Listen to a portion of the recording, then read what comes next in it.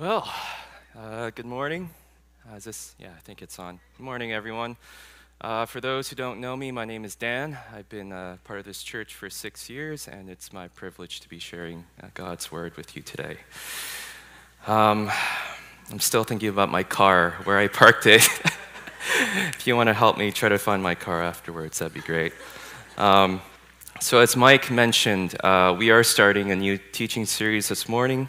It's called Deep Breath, Waiting for Pentecost. And for those who are unfamiliar with Pentecost, it's the day where the church remembers and celebrates the pouring out of the Holy Spirit upon the first followers of Jesus. So Pentecost, it takes place 50 days from Easter Sunday. So for the next 5 weeks, we're going to be really digging into the scriptures to see what it says about the Holy Spirit so that we can be prepared as a church to really welcome and celebrate the Holy Spirit on Pentecost. Now, when we talk about the Holy Spirit, I know that there can be different kinds of reactions that people might have. Some of you might feel just a bit indifferent. You may have heard a little bit about the Holy Spirit. You recognize that name said in church, but you're not really sure about who he is or what he does or what part he plays in our faith. Others of you might be feeling a bit nervous right now, and actually your guard might be up. Unfortunately, there have been a lot of churches and a lot of Christians throughout history that have misunderstood the Holy Spirit, and a lot of controversy and harm has been done in the Spirit's name. But others of you, and I hope many of you, you're actually feeling excited and hopeful that we are going to be talking about the Holy Spirit because you long for more of the Spirit in your life and for others and for our church. Now, personally, I have felt and experienced all of these different kinds of emotions and reactions at different stages of my life. When I was a teenager, just starting to grow in my faith, I was a bit indifferent to the Holy Spirit because I just didn't know who he was or why he was important to my faith. Later in my early 20s, I actually became a bit nervous and hesitant about the things of the Spirit because I had heard and seen some things done in the Spirit's name that just really put me off. But in recent years, I'm in that last category I mentioned. When I think about the Holy Spirit, I feel excited and hopeful because I long for more of the Spirit in my life and for others, and I long for our church to experience more of the Spirit's presence and power in our lives. And if I could just say one thing that sticks with you this morning, it's that the Holy Spirit is essential to the Christian life, not optional. And I'll say that again. The Holy Spirit is essential to the Christian life, not optional. Let's take a look at what Jesus says about the Spirit in the Gospel of John. So I think we have a slide for this. So it says, "On the last and greatest day of the festival, Jesus stood and said in a loud voice, 'Let anyone who is thirsty come to me and drink. Whoever believes in me, as Scripture has said, rivers of living water will flow from within them.' By this he meant the Spirit, whom those who believed in him were later to receive." So in this passage, Jesus says that the Holy Spirit is living water for our souls. And just as those who are physically thirsty need to drink water, Jesus says that those who are spiritually thirsty, those whose hearts and souls are dry and weary, we can come to Jesus and drink and receive living water. We can receive and be filled with the Spirit. And who among us does not need living water for our souls? There's so much in our world that we can try to satisfy our souls with. Some of us pursue success and money and achievement. Some of us seek to satisfy our souls with relationships, looking for love from a partner or a spouse or children. And then there's all the entertainment in the world that we can try to satisfy our souls with. There's movies and Netflix and YouTube, social media, and our endless news feed that we can just refresh over and over again. But none of these things can truly satisfy what our hearts long for. As St. Augustine famously wrote, he said, "You have made us for yourself, O Lord, and our hearts are restless until they rest in you." The only thing that will truly satisfy the thirst and the restlessness of our hearts is the living water that Jesus promises, which is the Spirit of the living God. So I hope that if you're feeling maybe a bit indifferent, or if you're even cautious or hesitant about the Holy Spirit, I hope that you'll be open to what the scriptures have to say about him, because that's what we're going to be doing the next few weeks. We'll go to the Bible and we'll see what it teaches us about the Spirit. And my personal prayer is that by the time Pentecost comes, we'll be ready as a church to remember and celebrate and hunger and thirst for more of the Spirit in our lives. Because, again, the Holy Spirit is essential to the Christian life, not optional. And it is so important that we as a church community have hearts that are waiting and seeking and longing for more of the Spirit in our lives. So with that said, let's look at our scripture text for today, which is Acts chapter 1, verses 1 to 9. And before we read, though, let's take a minute and let's pray for the Spirit to help us and to be with us.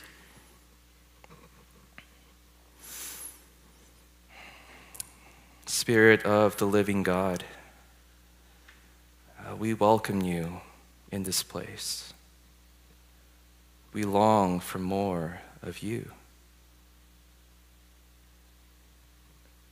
Jesus, you say that the Spirit is living water for our souls. So I pray, Jesus, would you pour out that living water upon us here and now in this place.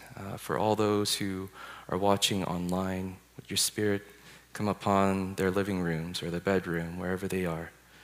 And would you guide us and would you teach us? And would you lead us into greater intimacy and closeness and fellowship with you? And we pray this in Jesus' name. Amen. Okay, so we will read from Acts chapter 1. So it says, "In my former book, Theophilus, I wrote about all that Jesus began to do and to teach until the day he was taken up to heaven, after giving instructions through the Holy Spirit to the apostles he had chosen. After his suffering, he presented himself to them and gave many convincing proofs that he was alive. He appeared to them over a period of 40 days and spoke about the kingdom of God. On one occasion, while he was eating with them, he gave them this command: 'Do not leave Jerusalem, but wait for the gift my Father promised, which you have heard me speak about. For John baptized with water, but in a few days you will be baptized with the Holy Spirit.' Then they gathered around him and asked him, 'Lord, are you at this time going to restore the kingdom to Israel?' He said to them, 'It is not for you to know the times or dates the Father has set by his own authority. But you will receive power when the Holy Spirit comes on you. And you will be my witnesses in Jerusalem and in all Judea and Samaria and to the ends of the earth.' After he said this, he was taken up before their very eyes, and a cloud hid him from their sight. This is the word of the Lord. So I want to begin this morning by looking at what Jesus says to his disciples in verse 4. So Jesus tells them, "Do not leave Jerusalem, but wait for the gift my Father promised." Now, why does Jesus tell his disciples to stay in Jerusalem and to wait? The reason is because Jesus had given them a mission to accomplish. He told his disciples that they were to go out into all the nations and share the good news about himself. They were to tell others about how Jesus lived and what he taught, how he died for the forgiveness of sins, how he rose from the dead, and how all people can have new life in him. However, in this verse, Jesus is making it clear that before they can accomplish this mission, they first needed to wait for the gift that was promised by their Father in heaven. And this gift, Jesus explains in verse 5, it is the gift and promise of the Holy Spirit. So in our understanding of the Spirit, it's important for us to know that the day of Pentecost and the pouring out of the Spirit, it's not some new, strange thing that Jesus brings up out of nowhere. The Holy Spirit was promised to God's people hundreds of years earlier.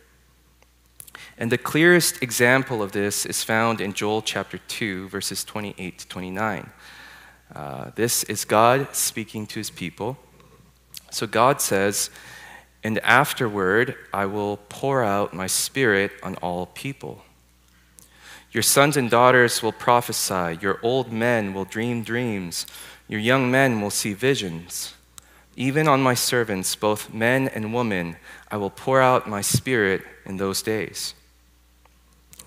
Now, on the day of Pentecost, when the Holy Spirit is powerfully poured out, and the crowds and the people are wondering what is going on, the Apostle Peter, he stands up and he quotes this prophecy of Joel. So Peter says, "Hey, remember this prophecy hundreds of years earlier? The promise that God would pour out his Spirit, well, this is it. It's happening today." Not only is there the prophecy of Joel, but there's also echoes of God's promise to pour out his Spirit in the prophetic writings of Ezekiel. So God says in Ezekiel 36, he says, "I will give you a new heart and put a new spirit in you. I will remove from you your heart of stone and give you a heart of flesh. And I will put my Spirit in you and move you to follow my decrees and be careful to keep my laws." So these two passages in Joel and Ezekiel show us that the Holy Spirit was promised long ago, and it was always part of God's plan that his people would be filled with his Spirit. So we are meant to be Spirit-filled people. Now, by the time of Jesus, these prophecies were hundreds of years old. So God's people, they've had to wait a long time for the fulfillment of these promises. And then in our text today, Jesus, again, he tells them to wait. They must not try to accomplish the mission that Jesus gave them just yet. They must learn to trust and wait on God's timing for when the Spirit would come. And actually, this is something that all of us need to learn as well. We need to learn to trust and wait on God's timing. This is all part of spiritual maturity. Those who are growing in spiritual maturity are those who are growing in their ability to trust and wait on God's timing. And this idea is found all throughout the Bible. So for instance, in Psalm 27:14, it says, "Wait for the Lord. Be strong and let your heart take courage. Yes, wait for the Lord." In Isaiah 40:31, it says, Yet those who wait for the Lord will gain new strength. They will mount up with wings like eagles. And then in 1 Peter 5:6, we are told, "Humble yourselves, therefore, under God's mighty hand, that he may lift you up in due time." And, I could go on and on. There's so many Bible passages that talk about the importance of waiting on God. Not only are there these Bible verses, but there's just the life examples of God's people in the Bible. So, for example, there was Abraham and Sarah, who were promised a child, and yet they had to wait and trust in God for decades before the promise of a child was fulfilled. And then there's the example of Joseph, who, as a young boy, he was given dreams from God that he would be a ruler and a leader. But Joseph then was sold into slavery and thrown into prison, and he had to wait many years for God's promise for him to be fulfilled. And then there's also the example of King David, who, as a young boy, before he was king, he was anointed to be king by God. But before that happened, he had to go through many years in the desert. He was chased around, and King Saul tried to kill him without reason. And for David as well, he had to wait many years for God's call and promise to him to be fulfilled. Now, as we sit here together today, and those who are watching online, I know that there are people who are waiting on God. You're waiting on God for something that He has shown you or promised to you. And when we are made to wait, it can be easy for us to get discouraged, frustrated. We can lose hope, and we can wonder, well, will God ever bring that promise to pass? Will He ever answer those prayers? And it comes down to faith and trust. Will we trust God to fulfill what He promised? Will we trust God to do what is good and right? Will we trust that although His ways may not be our ways, nonetheless His timing and His will is good? Most weekends I'll go back to my parents' house where my sister lives with her family, and I have a niece and a nephew. They're 5 and 3 years old, and they are not good at waiting for things. When my sister tells them, wait until later, or wait for dinner, or wait for tomorrow, they'll get sad or disappointed. On a bad day, they might have a meltdown.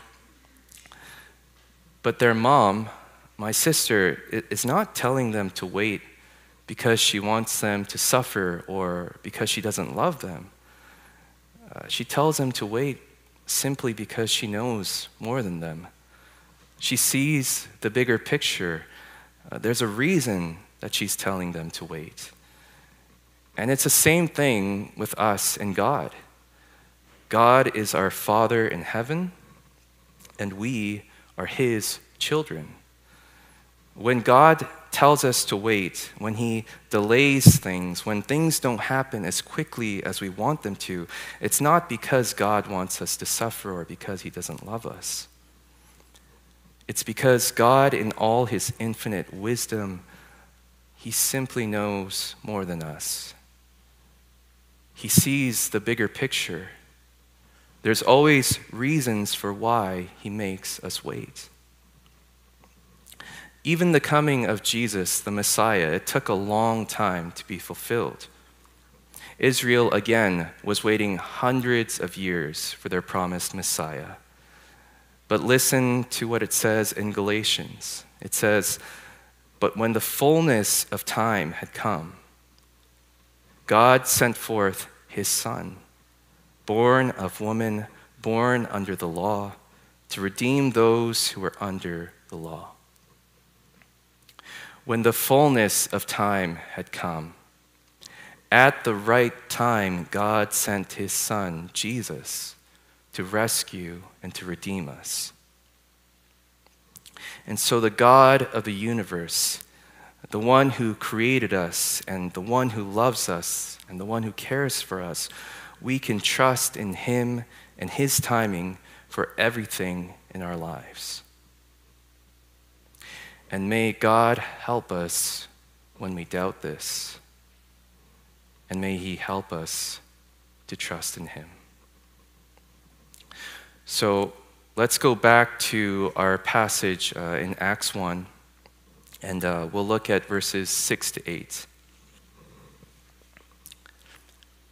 So then they, that's Jesus' disciples, they gathered around him and asked him, "Lord, are you at this time going to restore the kingdom to Israel?" And he said to them, "It is not for you to know the times or dates the Father has set by his own authority. But you will receive power when the Holy Spirit comes on you, and you will be my witnesses in Jerusalem and in all Judea and Samaria and to the ends of the earth." The disciples here again, they bring up the question of timing. They have been waiting and longing for Israel to be set free from Roman rule and occupation, and they want to see the nation and kingdom of Israel being restored.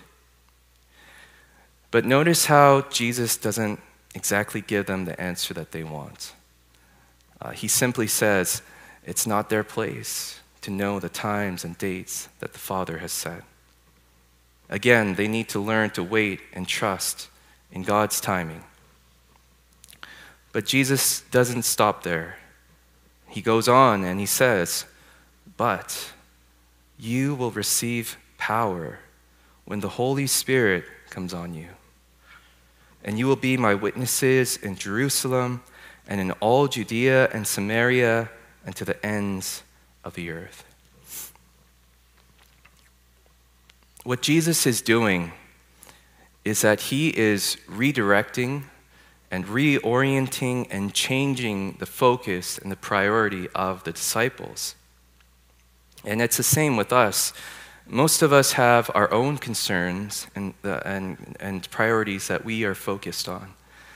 For the disciples, it was, "Jesus, when are you going to restore the kingdom to Israel?" For us, it may be, "Jesus, when are you going to get me a job?" Or when are you going to provide me a better job? Or when am I going to get that promotion or that career that I've always wanted? Or Jesus, when am I going to find my spouse? Or Jesus, when are you going to bring healing to my marriage? Or Jesus, when are you going to bring my son or daughter back to me or back to you? Or Jesus, when are you going to heal me or heal this person that I love? We all have our own priorities that we bring to Jesus.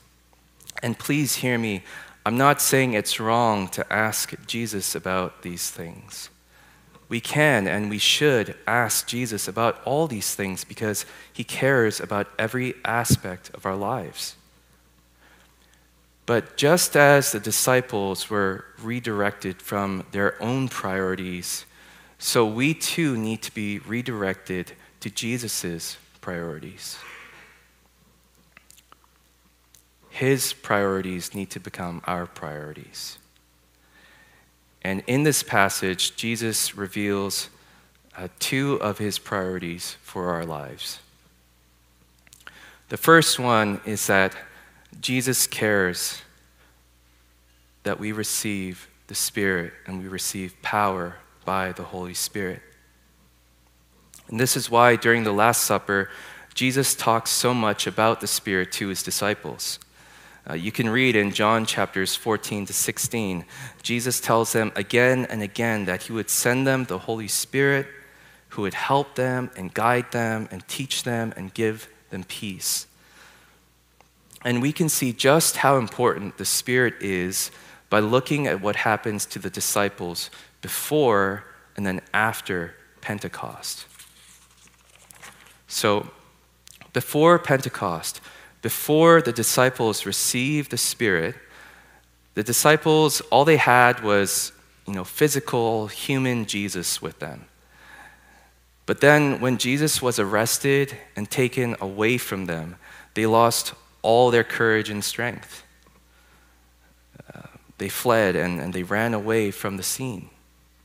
And Peter, the one who boldly declared that he would die for Jesus and never deny him, he ends up denying Jesus not once, not twice, but 3 times. And he even swears an oath that he had nothing to do with Jesus. So before Pentecost and before the Spirit, we see that the disciples are weak and they are cowards and they are afraid. But after Pentecost and after they receive the Spirit, all of a sudden they are filled with boldness and courage. Peter and the other disciples would never end up denying Jesus again. And they would go on to boldly proclaim Jesus to whoever it was, whether it be the religious leaders or angry mobs or magistrates and kings. And many of them did end up dying for their faith in Jesus.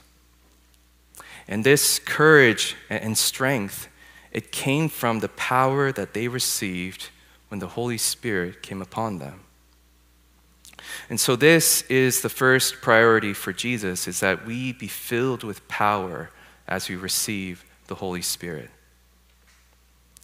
And then Jesus' second priority for us is that we live our lives bearing witness to him. Now, bearing witness to Jesus, it's not just about evangelism or just telling people about Jesus, although certainly that's a big part of it. But bearing witness is so much more than that. It's an all-of-life kind of thing. So when we forgive those who hurt us, we are bearing witness to Jesus. When we care for the poor, the hurting, and the broken, we bear witness to Jesus. When we go to our jobs and do our work with excellence and with a heart of service and love for others, we bear witness to Jesus. When we seek to be peacemakers in our relationships, whether it be with coworkers or friends or with our family, we bear witness to Jesus. And when we bless those who curse us, and when we pray for those who mistreat us, we bear witness to Jesus. But the only way that we can live our lives bearing witness to him is if we are empowered by the Spirit. Because quite frankly, the life that Jesus calls us to is impossible for us to live out on our own. We need to be filled with the Spirit. We need to be empowered and changed and receive daily strength from him. Now, a key difference between the passage we read today in Acts 1 and for us today is that the day of Pentecost, it's already happened. It occurred 2,000 years ago, and the Holy Spirit was poured out on the church. But it's not just a binary issue of whether we have the Spirit or not. The Bible says that we can grieve or quench the Spirit. And then there are others who are described as being full of the Spirit. So even though we may have the Holy Spirit, there are degrees of fullness and empowerment. The Bible also tells us that being filled with the Spirit is not just a one-time event. The same disciples who were powerfully filled with the Spirit in Acts 2 on Pentecost, they are powerfully filled again by the Spirit in Acts chapter 4. And also in Ephesians 5:18, we are commanded to be continually filled with the Spirit every day of our lives. So as we close our time this morning, I want to ask, what have you been waiting for in your life? What are you waiting and seeking God for?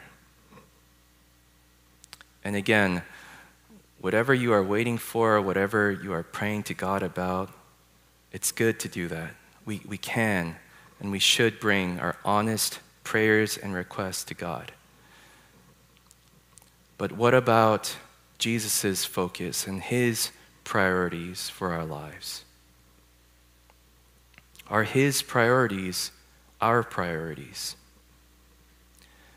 Because in this passage, what we see is that Jesus' priority for us is that we receive power through the Spirit, and that by this power, we bear witness to him, to the world that he created and loves. And this week, as I thought about this series on the Holy Spirit, I was asking God, Lord, what do you want to accomplish? What is your will and desire for us as a church?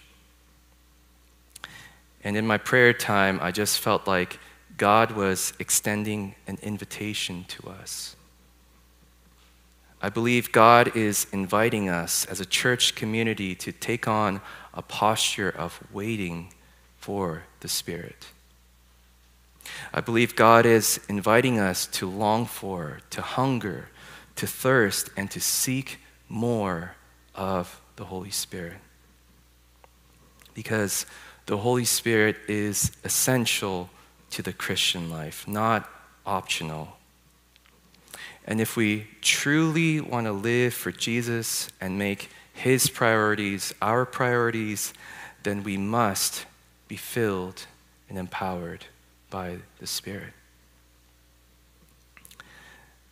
You know, it meant a lot to me to be asked by Pastor Paul to teach this message about waiting for the Spirit, because 8 years ago, I was in one of the darkest and lowest points of my life. And I was doubting my faith in God and not knowing what the future held. And for some reason, the question that kept coming to my mind over and over again was, what difference does the Spirit make in our lives?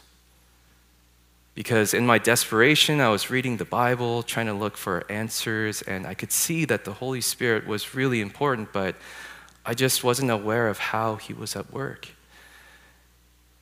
And since that journey 8 years ago, where God was just putting it on my heart to seek more of his Spirit, I can say with confidence that the Holy Spirit makes all the difference in the world in our lives.